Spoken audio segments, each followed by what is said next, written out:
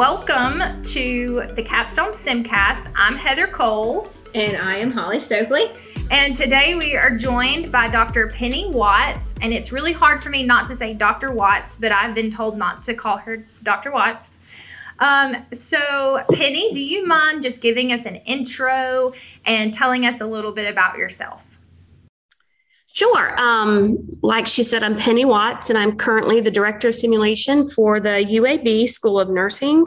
I'm also involved in the interprofessional initiatives on campus, and currently I am the chair of the Anaxel Standards Committee and also the chair of the Chessie A Subcommittee for SSH. And I've been at UAB School of Nursing for almost 16 years in this role. So I'm glad to be here with you guys today. So our focus of this episode is to talk about professional development and the professional development standard that has been created. So can you talk to us a little bit about the need for the new professional development standard? Absolutely. I think it has been one of the things that simulationists around the world have been looking for and needing, I think, for their institutions and for their own professional growth. I think this was our first iteration. And when you consider all of the simulation centers around the world, we can't necessarily say you need to, take a class that's 5 days long. You can't really be that prescriptive. But we were able to set some guidelines for people as they move into the simulationist role. And I think it's very valuable for people to be trained and know about the science of simulation, because it's no longer putting a mannequin in a room and hoping for the best, that there really is a methodology to it, just as in teaching didactic or clinical or any other area of education. So what does professional development mean to you, and how have you sought that out for your career? I think that's a really great question. I think when I started in simulation with Dr. Epps, over 12, 13, 14 years ago, I can't remember. It's been quite a few years. I knew nothing, and I was a little sponge wanting to learn about it.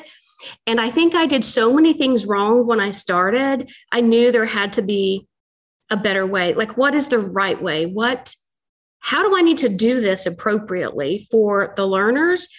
And I've been around for a long time and I know quite a bit about it, but I still learn every day. I will never stop learning. And that's actually in the standard, being a lifelong learner and continually seeking and growing and changing as the literature and the research arena change, the landscape change in simulation. Can you tell us a little bit about the SSH Fellowship? I know that you have been a part of that process, and maybe even part of are you part of the first cohort of that fellowship, or how is that working? So are you referring to the fellows? Yes. SSH fellows? Okay. I am not one of the first cohorts. That was probably 5 or 6 years ago. So the fellows are a group of people that are, dedicated to simulation, have had influence in leadership nationally and internationally, and, have kind of invested their lives into simulation and really gone beyond their world. And so I have, I was, admitted to the cohort this year, but 5 or 6 years ago, it was the pioneers in simulation, Pam Jeffries and David Gaba and the giants in simulation. And I'm very excited to be part of that group now, but so in talking kind of about, organizations and fellowships, what are some really good organizations for those who are stepping into simulation, wanting to learn more? What are good organizations for them to join? I do think that's a really great question. I think there's a lot of organizations around the world that people can join. They can be, a little bit expensive, some of them, but they come with many benefits. So one of the first ones I joined was INACSL, and I've been a member of that for probably 14 years. It's the International Association for Clinical Simulation and Learning. And that organization, while it has a nursing focus and sometimes a little more academic focus, they're really growing the hospital simulationist arena. And there's many professions that are a member of that organization. There's a research fellowship. There are standards, of course, that have been developed. The conference is annual. They have also partnered with other simulation organizations to offer, I think the new name was like the best practices workshop. So they partnered with the Society for Simulation in Healthcare, as well as ASPE, which is a standardized patient organization, to develop pretty economical workshops around the country so everyone is able to get that best practice information on those areas in simulation. I think Society for Simulation in Healthcare is also an organization that I've been a part of as well. I go to both conferences for different things. They both have journals as well, which is important. There's webinars that they both offer, especially with your membership. There's listservs and there's open forums where you can post questions. And I follow that daily. I'm a little bit of a nerd.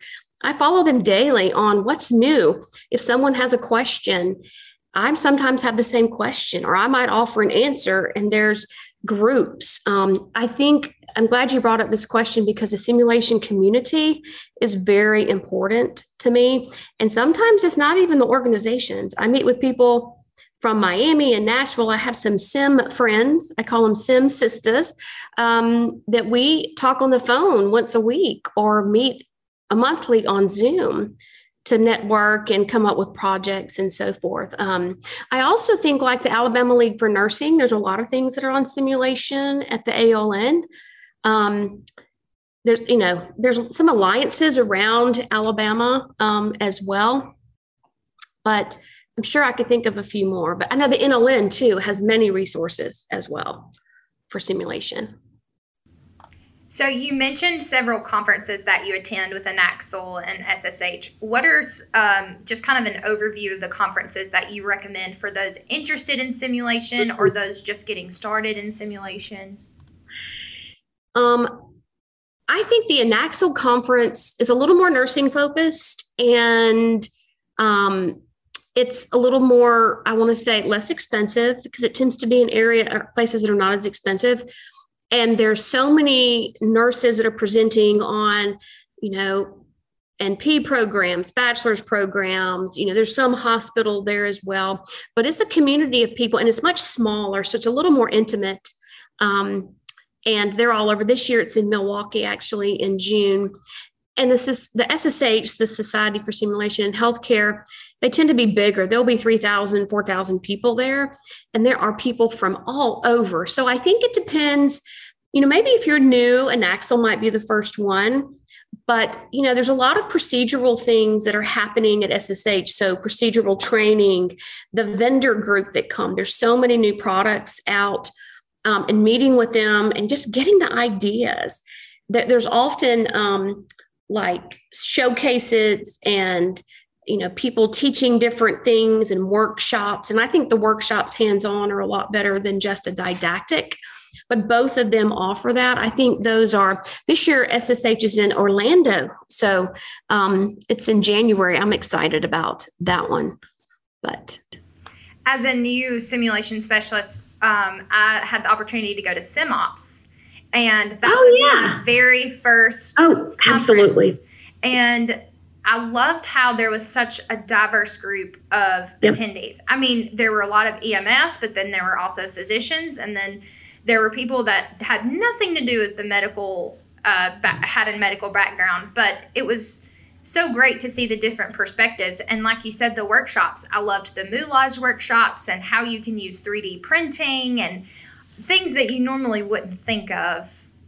I'm really glad you brought up SimOps. I'm thinking, and this was very wrong of me, I'm thinking like educator-wise, and I forget that we have an ops side, and there's SimOps, there's SimGhost, and actually Lance Bailey has a great newsletter that comes out, healthysim.com, I think is what it is. And it's on all different kinds of subjects. And I think in simulation, this is something that we struggled with the professional development standard. We're all called something different.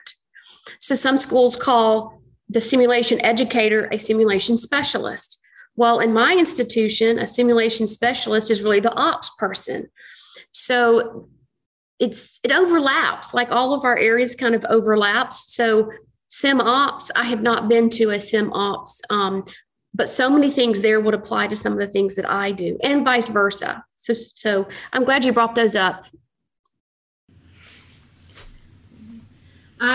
So one of the other things we really wanted to talk about is that there's actually credentialing for those who are involved in simulation. And a lot of folks don't realize that you can get certified. So can you talk to us a little bit about what certifications are available and what those certifications are? Sure. So the very first, I took the pilot for the CHSC, which is Certified Healthcare Simulation Educator, 100 eons ago. So it tends to be focused more on the educational side of simulation. And we call it a CHESI or a CHESI, whichever one you want to call it. It is really for someone who has been involved in the simulation arena, either in research, administration, or education for around 2 years. So it's really sort of a basic simulationist that can sit for that certification. And on the website, it actually has a blueprint for the CHESI exam. And it talks about a little bit about some of the knowledge that you have to have. And it sort of outlines the content areas. So as a simulationist, you got to know a little bit about standardized patients. You got to know a little bit about equipment, educational pedagogy, Bloom's taxonomy, but it gives you sort of an outline for that. And I really think certification is a way for us to validate our skills and expertise. And I think it's really growing and now being required for simulationists when they have a job or going to a job. So there's CHESI. Another basic certification that's an exam is CHSOS. It's for our operations specialist. And a lot of people are dual certified in CHESI and CHSOS due to their role. So CHSOS tends to be more for the operations people, even from an administrative, a technical expertise. And there's also a blueprint for that outlines sort of what's required in the blueprint. And it's still some educational stuff, but more, operations and technical. Now, there's also for the CHESI, there's the CHESI Advanced for the advanced educator. This is a portfolio exam, and I chair that subcommittee for SSH. This is for the people that have been involved in simulation for at least 5 years, and they have demonstrated leadership, expertise, and influence within simulation. So let's say that I'm doing such a great job in simulation in my school, and in my job, I do this, but I don't do anything in other organizations. I'm not disseminating within the simulation community. I would probably not be qualified. There's a list of criteria. It does require a master's degree or equivalency, but we really want to see how you have contributed individually to the simulation community and that you are an expert in designing simulation experiences. And it's a portfolio. So there's questions, a CV that you have to submit that show, you're chairing a committee, or you have presented posters, or you have a blog or a podcast as such. And who are you reaching with that? So that one's a little more advanced. This past year, SSH actually released a new I helped with it in the beginning, the CHSOS Advanced. So for those in operations, there's an advanced, same thing, kind of set up the same way as the CHESI-A for the ops people that have really become experts and have disseminated their expertise as well. So those tend to be our major 4 right now certifications that's offered through SSH. And NACSL sort of has the standards, and SSH has the certifications, and it's very collegial, and it's the setup that there's a great partnership with the simulation organizations. Yeah, I love that, the two organizations complement each other. They don't overlap very much, but they help to complement. each other. So if somebody's interested and if we, meeting those requirements and want to test, where does testing typically take place? So historically, before the pandemic, you can take them at various testing sites around the country. And this is international. So people around the world, and you can actually go on the website and see the SSH website and see where everyone is certified. Now, they have actually gone to some online testing as well. So I think there's a lot of virtual going on. You can take them at the conference as well. Usually there's 50 or 60 that take the exams at the conference. But I believe they're still at the testing sites, depending upon the COVID guidelines that are in place at that point, but also some online testing as well. So I'm actually not sure today, it changes, but all that information is on the website. And it outlines a nice blueprint for you to kind of go through and see. I had to study a little bit on some things because, SPs is not my wheelhouse. So there's a lot of resources for that. One question I had, and I think I completely lost it. Oh, now I found it. So if I look at the SSH calendar of events, I can see where they meet so often to go over the blueprint or things like that. Do you have to get accepted into those groups, or can anyone join or those SSH webinars or sessions? Some of them, I believe, are free. So like an Axel will have some free ones. And then some of them you have to pay for. There is a readiness course for the Chessie. And I think you do have to pay for that. And it kind of goes through and helps you think about areas and things. It's not really a test prep type of course, but it does review the information and kind of tells you where you are at that point. But being a member of both really adds some benefit in those areas. But I know you have to purchase or pay to go to the Readiness Blueprint. I think that we could probably spend all day with you and just soak up every bit of simulation knowledge. But we will be respectful of your time. So we thank you for joining us. You're welcome. Anytime. And I will talk about any of the standards or anything. And if I don't have an answer, I have a whole group of people that would love to talk to you. Oh, I'll put a plug in. There are webinars at Anaxel on all the standards. And those are actually, I believe, free. And the standards, of course, are free online as well. So lots of good things. That's wonderful. We'll definitely have to have you back for another guest spot on one of our episodes. We've appreciated this so much. You're welcome. Thank you for having me. We want to thank our listeners for joining us, and we hope you will join us next week for another episode of the Capstone Simcast with some excellent guest speakers.